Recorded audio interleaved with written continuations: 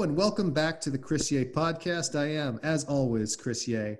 And today we have another installment in our HBS Class of 2000 reunion special. Now, we've already had our reunion. Some of you may have listened to the class panel from the reunion, but that doesn't mean we're going to stop. We are going to keep going, and that means both myself and my partner in crime, Lindsay Mead. And we are joined today by a very special guest, Nick Korgaonkar, who, in addition to being, like us, a Harvard MBA, something of dubious value, is also a medical doctor who is practicing as we speak and also a professor at Johns Hopkins University. So, Nick, thank you so much for joining us today. And Lindsay, take it away. Hi. Nick, thanks so much for joining us. I wonder, Chris, do we spend like just a moment on kind of what Nick is seeing right now before we dive into the question? I think that sounds like a great idea. Okay.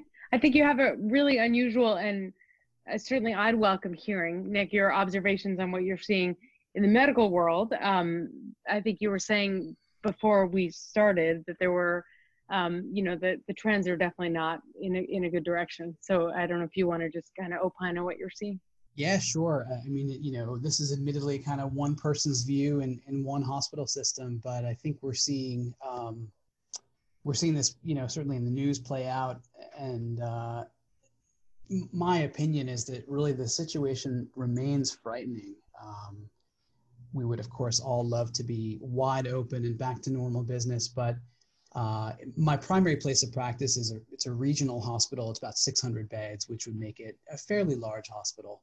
And Chris mentioned that I am on the faculty at Hopkins, but that's not where I practice primarily. So in Southern Pennsylvania, the state has started to open up, and we have seen a real spike within the past month or so. And frighteningly, our COVID admissions are higher than they've ever been. Wow. We have about 40 to 50 patients with COVID in the hospital at any given time. And, much like what we saw in New York, thankfully on a smaller scale, but as we saw in New York, it's young people and it's people who are not in what we typically think of as the highest risk demographic. They're not old. They're not always the old, 70 and 80-year-old nursing home patients. They're people in their 40s and 50s, and many of them are requiring the highest levels of support that we can offer, artificial lungs.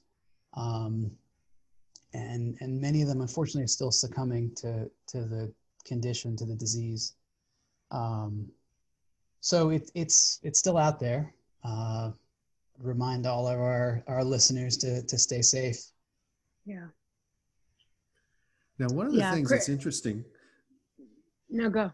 I was going to say, one of the things that's interesting, Nick, is obviously, thoracic surgeon, medical professional is not the typical career trajectory of Harvard Business School graduates. And you, again, as I mentioned, you're doing real good in the world, which some people may view as a contrast. But how did this occur? How did you end up going to Harvard Business School, but then also becoming a medical doctor? That's a great question. And there's sort of there are two answers to that. And I think the true answer is that the timeline is that I started med school after undergrad, and never really went into medicine, or did not go into medicine with a love of the science per se. Really went in there looking forward to taking care of patients. And the first 2 years of medical school are really pretty much in the classroom. There's very little patient contact. And I had a lot of other interests in college. And so I wasn't quite sure that I wanted to be tracked into medicine the way you do get tracked when you start. So I applied to business school and did so as a potential career change. Now that's a little bit different than the story that I sold to the admissions committee. But that was kind of the truth, that I went into B school thinking that I might want to do something different. I loved business school. I thought it was, as I'm sure the two of you agree, met some amazing people with grand ideas and the ability and the gumption to make those ideas happen. And we've seen that happen with so many of our classmates. And so it was just an amazing place to be. But I kind of found myself drawn back to the idea of, taking care of one person at a time on a very individual level and doing something super impactful in that person's life. And so I went back to medical school after finishing up at HBS and kind of followed the rest of the medical track since then. And I think one of the things that I learned from business school is that, the frontiers of medicine right now, we love to think about sort of the most advanced robot that we can use in the operating room, or the latest, blockbuster drug that comes out at ASCO, which is one of the big oncology meetings. And those really are frontiers of medicine, but it's so much about, knowing the right thing to do and then actually doing those things. So it's a lot of kind of culture change. It's a lot of what we learned in LEAD. It's a lot of what we learned in, TOM. How do you make the right thing, the easy thing to do when physicians are going through these super busy work days? And it's easier to do the wrong thing. You got to make it easier to do the right thing. And so there's so much benefit that we can achieve in patient care by following the guidelines that we already know. And it's amazing. It's mind-boggling the degree to which we do not do that, just as a profession, as an industry, as a healthcare industry. So, I think that is as much a frontier of medicine as any amazing technology, or as any tiny heart stent, or as any, heart support device. And that's kind of where I've brought HBS into my career path, in addition to practicing, doing some of the administrative things that I do at my institution. And so I've been able to kind of meld the MBA and the MD in what I think are some important and fulfilling ways. But at the end of the day, I just really enjoy taking care of patients. So that's what I spend the vast majority of my time doing. Right. Have you ever done it? You're probably, I know surgery is a massive category. Do you do transplants or no? Yeah, I do not do transplants. It is part of thoracic surgery, but it was a very conscious choice to not do transplant. Got it. It's just a completely different lifestyle. And yeah. I love that there are people who enjoy doing that. Yep. One of them. Well, provided this doesn't violate HIPAA, what was the last surgery you performed and when was it? The last surgery I performed was today. Actually did a couple of cases this morning, and it was someone with a thankfully early stage lung cancer. And so removing the part of the lung that it was located in should give this patient, somewhere between an 80 and 90% chance of cure. Awesome. So, that is amazing. Yeah. That's got to make you feel good. I think it's a profession in which, again, as many of us do in other professions and other career fields, but this is what kind of suited me, where you can do well by doing good for people. Well, I for one am grateful that it's an unusual path out of HBS, but I'm glad you took it. So thank you. Thank you. So Chris, shall I start our questions? Yes, let's go ahead. Okay.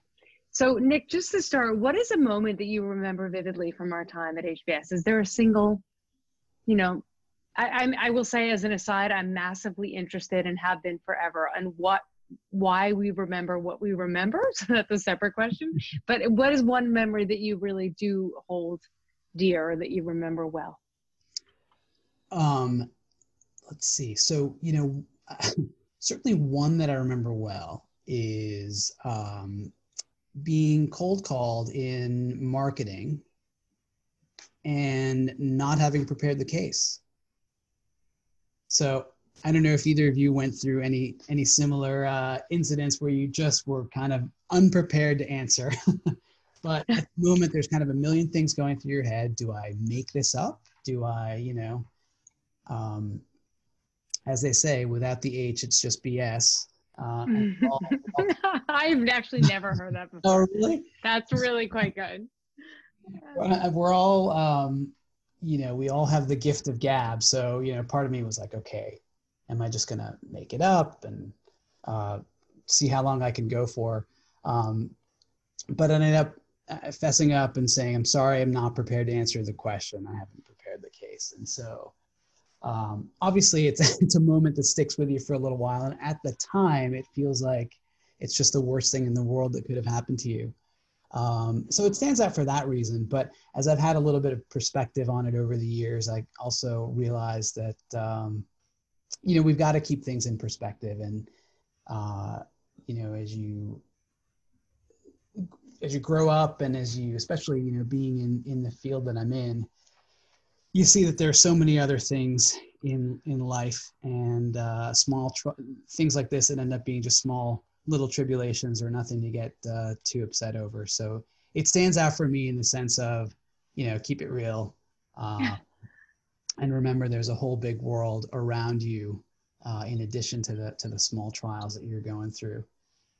Another, it's not so much an event, but it was being in Nitin Nouria's lead class. And just constantly being in awe of the way he commanded this classroom. I mean, we're all, sort of intelligent and accomplished people. There are, 80 of us in a section. And the way he just kind of held court there. And it was something that I've kind of tried to emulate over the years. But just the way that he had a very... He kind of, the way he set the tone for the way this class would be conducted, and really reinforced what he expected out of his students, and the way he achieved that every single day flawlessly. So it's not so much an event, but he's probably the professor who made the greatest impact on me, and it was the way he could comport himself with a lot of sort of gravitas and dignity without being, frightening or overbearing or someone who you were, someone who you felt was not approachable. Yeah, he taught my section lead as well. Right. He was also my favorite professor. I agree with every word you just said. Yeah. Did you guys think to yourselves that this guy Nitin is going to be the dean of Harvard Business School? Did that cross your mind in the classroom? Never mind. Yeah, I wouldn't say so at the time at all. But when you think about it, he seems like a natural choice. I mean, a lot of great professors, obviously, but it wasn't at all surprising to me when he was announced. Yeah, I agree with that too. Yeah. Yeah, and he, obviously he's had a very successful run. Has stayed on a bit longer than he expected to deal with a couple of emergencies that perhaps were unanticipated, but has done a fantastic job. And I'm just jealous of you guys. Obviously, I'm very fond of my lead professor as well, but it sounds like you guys had a great experience. Yeah, definitely. Now, during these interviews, we often ask these questions that are helping people understand the person behind the person. It's a little more whimsical, if you will, but it gives people some flavor. So the question we often ask is, what's the first concert you attended, Nick, that wasn't one that your parents dragged you to? Wow. So I'm going to tell you, and I'm a little embarrassed to tell you. It was the Dirty Dancing concert. We're all the same age, don't worry. Exactly. Mine was it Whitney doesn't Houston. so much date me because, we are all the same age, but it was the Dirty Dancing concert, and I was so excited to be there with my then girlfriend. Nice. I think that's very sweet. I do too. Thank you. Now, did you ever, while you were dating, attempt to do the famed lift at the end of the movie? I didn't. I did not try. That was the Ryan Gosling maneuver in the movie. Was that he was in with The Notebook? I think. Oh yeah. It was Crazy Stupid Love. Oh, Crazy Stupid Love! Great movie. Yeah. So I didn't try that. I don't know that I had the upper arm strength then or now. Not that my girlfriend at the time was you know, was Yeah. but So here's another HBS related question. And so what has been the biggest surprise for you about the last 20 years, about life post HBS? Let's see. That's a good question. Let me reflect on that for a second. I think it's a couple things just kind of come to mind. We all make plans, and I think that, I don't know that this should be a surprise, but again, we're all sort of type A, and we all have a sense of what we want to do with our careers, and we're driven and we want to make those things happen. But I think that the way you can kind of make plans and life circumstances come in, and hopefully many of the life circumstances that change your plan end up being happy circumstances. But it's just that you can end up just far off from where you thought you would be. And as I mentioned, I went to business school thinking that I was going to switch careers into finance or banking or something like that. And I was surprised, in some ways surprised at the time that I went back to medicine. But I think we all have our version of that we make plans and we think in 10 years, we're going to be here, in 15 here, and 20 there. And life just throws things your way. And again, hopefully much more for the better than for the worse. Over the years, we've all had our versions of ups and downs, but it's that planning can only get you so far. And when you're 25 years old, you think you know everything. And as you grow up, you realize you don't. So this most recent set of months has certainly been a reminder that planning on some level is something you have to hold on to lightly, I think. Absolutely. And, in some of the other interviews you've done with our classmates and, speaking with other classmates, there have certainly been, unfortunately, recently, it's been, sad circumstances that many of our friends have had to face, but are doing so with great resolve and with eternal optimism for many of them. And so it's nice to see. Mm-hmm. But yeah, life has got plans and it doesn't necessarily share them with you. Right. Totally. Yes. To quote the wisdom of Mike Tyson, everybody's got a plan until they get punched in the face. And sometimes life punches us in the face. That's right. Yeah, it's a good one. Now, from the sublime to the ridiculous, this is a question that we ask everyone. What comic book superpower do you wish you had and why? Oh, wow. So I'm not a big comic book aficionado, so I don't know that this is really a thing. I don't know if there is a superhero who has this power, but I think teleportation, is that the word? Yep, teleportation, absolutely. In the Marvel universe, the character would be Nightcrawler. All right. Of course you know that. If you could immediately go from one place to another, I would love to have that.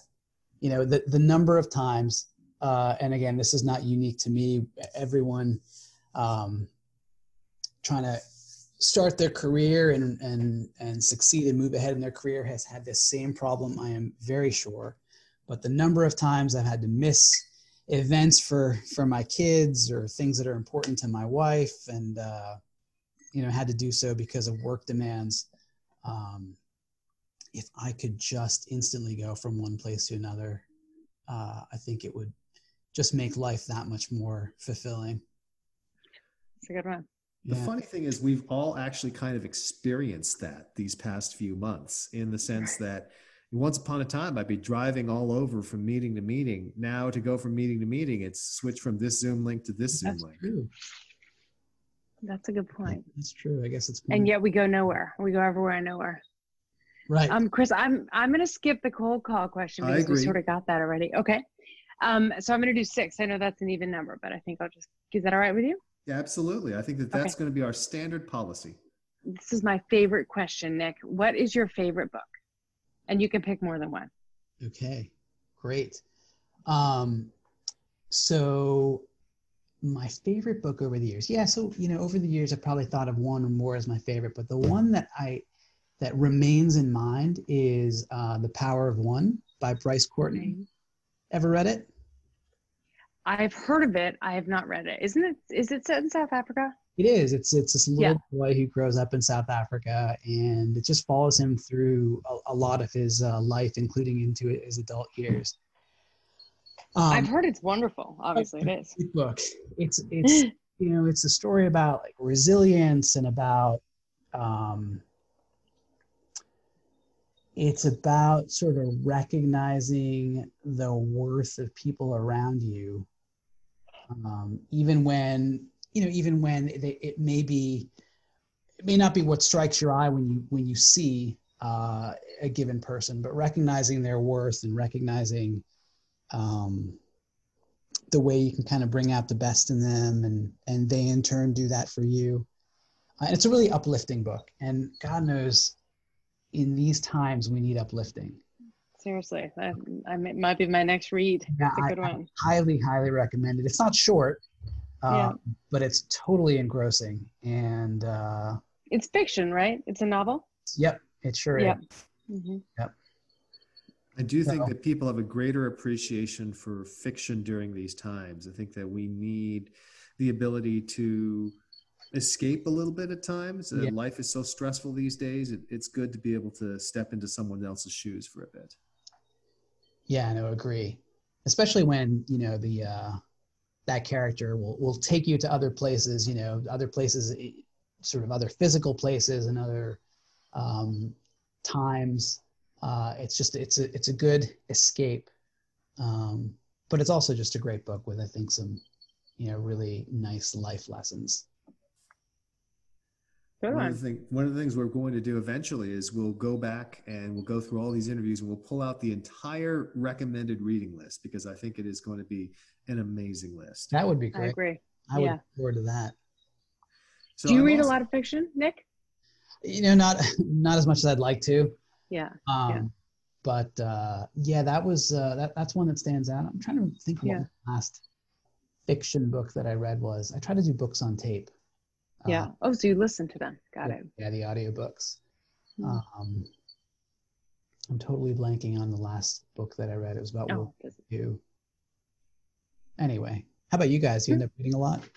Or you have time to? I've been reading a ton during COVID, and I read mostly fiction and occasionally memoir. Okay. But I can't remember anything at all. In general, not just books. I can't remember like what I have for breakfast. So I have to go look at I'm a big library user. So I have to go to the library record to see what I've read, which is pathetic, but I think common. And I do a lot of reading as well. When I read books like you, I think, Nick, I do recorded books because it's just so nice. And again, you contrast recorded books and podcasts. And the thing I say is that, well, a book is something that has been carefully distilled and boiled down to its essence, in contrast to a podcast like this one. A podcast, there's one take and that's it. With the book, the author's essentially done take after take after take to really get it perfect. So there's a lot of value to that. And I also read on my Kindle. I have a Kindle Paperwhite device that I bought since in the days when I still traveled a lot, which before this pandemic, it was very handy to have just as many books as I wanted always with me. And I actually loaded onto it a bunch of classic books just because I enjoy going back. So I think I reread The Three Musketeers, and I have the collected works of Shakespeare and also also Mark Twain. Shakespeare, actually, I had a couple of friends. We did Shakespeare readings via Zoom. And I was impressed by some of the costumes that people put on. So I didn't. That's wonderful. What a great idea. That's cool. Yeah, it's a great thing to do, and people, I highly recommend it. It's a great appreciation for the language of Shakespeare, because it is not always easy. No, I would agree with that. So I'm also going to skip over the next question, which is about your favorite HBS course, because the answer to that is lead and Nithanoria. So we're going to go on to the second to last question. Second last question is, name a person, living or dead, that you admire, and tell us a little bit about why you admire them so. All right, again, I'm going to reflect on that for a minute. I should have known that question was coming because I've heard it. I've heard you guys ask that before. You're a busy man. You're curing cancer. I mean, come on, you got to cut yourself some slack.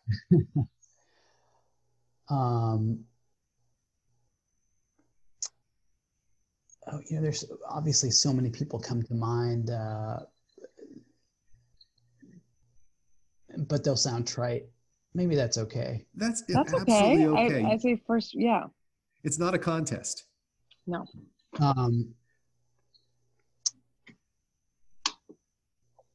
So, in continuing with the South Africa theme, and also because actually in college I studied African history and wrote back when I used to write, wrote lots on Southern Africa in particular and sort of the politics of Southern Africa. But Nelson Mandela, as trite as it sounds, and it's not just for obviously the massive changes he brought about, but it's just for the strength of spirit that that he embodies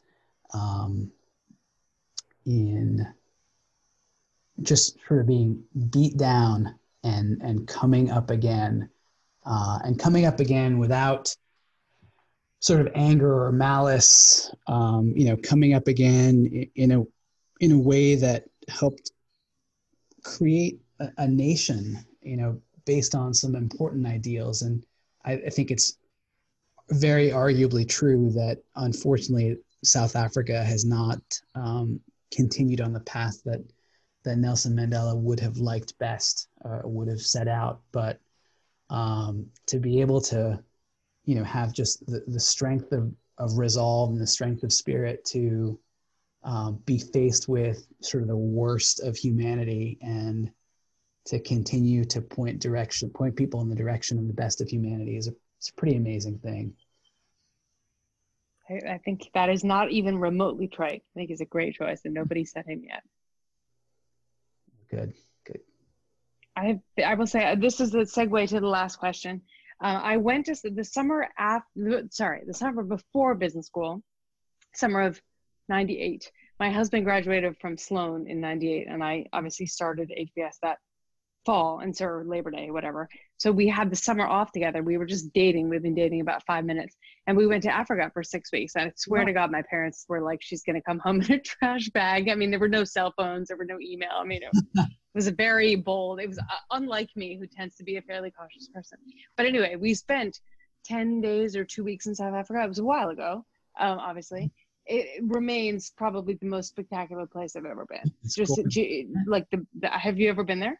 Yeah, I actually went on our honeymoon. Oh, wow. Okay. That's great. So the last question, and I always tell that Chris and I started coming up with this idea and these questions before COVID.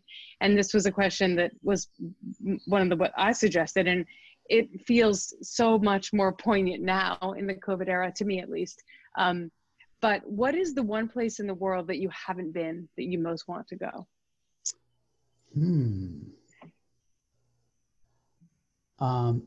Again, I'm going to take a moment to reflect. That's right. It's a reflection of your personality, which is to say, you did not, in the case of that cold call, just try to BS it. You're like, no, I'm going to reflect. I'm going to be honest. I'm going to be authentic. And that's very much who you are. Yeah. That's a kind spin on it. I appreciate it. Now you see why I had so much to say when I was at HBS. So the one place I have not been, wow, so many amazing places in the world. And you could say more than one. I mean, okay. You think it'd be an easy question. So I would love to see the Great Barrier Reef. right before it turns into nothing, and before we successfully, kill every piece of coral in there. But let me see if I can come up with a better one. Again, Dr. Nick, you seem Not to a have bad this one. opinion. You Yeah. have to give an answer nobody else has given. This is not the way the rules work. You Yeah, can give no. whatever answer you want to give. Are you a scuba diver? I'm not, but I would learn to be for. You would learn for there. Yes. Yeah, learn to be for that. Yeah. What's your favorite place you have been? I love Paris. I think I'm a city person. I like to go on city trips. My wife, on the other hand, likes to go on kind of relaxing trips. So, maybe I would say the trip that I have not been on that I would most like to do is sort of great cities of the world. And great cities all over the world. And, I've been to some of them, obviously in New York, and if Boston qualifies as a great city there, and San Francisco and London and Paris, Mumbai. But I think great cities of the world as an around the world trip would be an amazing one to do at some point. See sort of what every culture's take on, cities are kind of the embodiment of all the things we find important. To see every culture's take on what that is, I think would be, a fascinating comparison. So it's not one place, but it's a trip it's good. To take at some point. Maybe one per continent or something. Yeah, there you go. Excellent. Well, it's definitely something you can put on the calendar for after medical science comes in and gets a vaccine and is able to exactly lift this plague from us. Sometime when we're done with all this. Which is going to be when? I don't know. I hope we'll be soon. Yeah. We'll be soon. Yeah. Now, having said that, I think that, there's some good that's come out of this. We should realize that many of us are in fortunate positions that we can see the good in this, and that we're not, we don't have family members suffering or jobs at stake. But I have spent much more time with my kids, which has been really nice. Work has been a little bit less busy than before, so it will be good when this is all over, but there is some small piece of it that I'll miss. Yeah, I agree with that. Yeah. I remember having that realization probably in early April, where I just one day was like, we're going to miss these days. Yeah. There's just something, it's actually, in a weird way, even though it's still here, I kind of miss those days now. Like there was a clarity around everything. Right. Which now I feel everybody's just mixed up. Well, there was a clarity because everyone was united for a brief period of time before their natural instincts took over again. But I do agree, it's so important, given that we are in this situation, to appreciate the silver linings. I know I've had various friends who have adult children who've come back and they talk about, oh, it's so great to have the kids around. This is really unexpected. It's not something that typically happens. And I do think that there are benefits, and we should lean into those benefits while at the same time desperately hoping that this is over as soon as possible. Right. Yeah. Yep. Indeed. Oh, fantastic. Are there any last thoughts or any questions that we should have asked you that we sadly neglected to do? I think you guys have done a great job, and it's been really nice to hear from some of our other classmates. So I thank you for the time you've put into doing this. Well, thank you for participating. Oh, my pleasure. Especially because you're technically on call and could have been called away to save a life at any moment. And I think we could just be glad we managed to get through. Well, I think you're giving me a little bit too much credit. It doesn't, nothing quite that dramatic happens very frequently, but I just wanted to let you know in case I got a call. Listen, I've seen Grey's Anatomy. I know how this stuff works. That's funny. Yeah. When I was a resident, it was right around when I was a resident at Mount Sinai in New York in general surgery. And it was right around when I think Grey's Anatomy was sort of coming on board or getting big.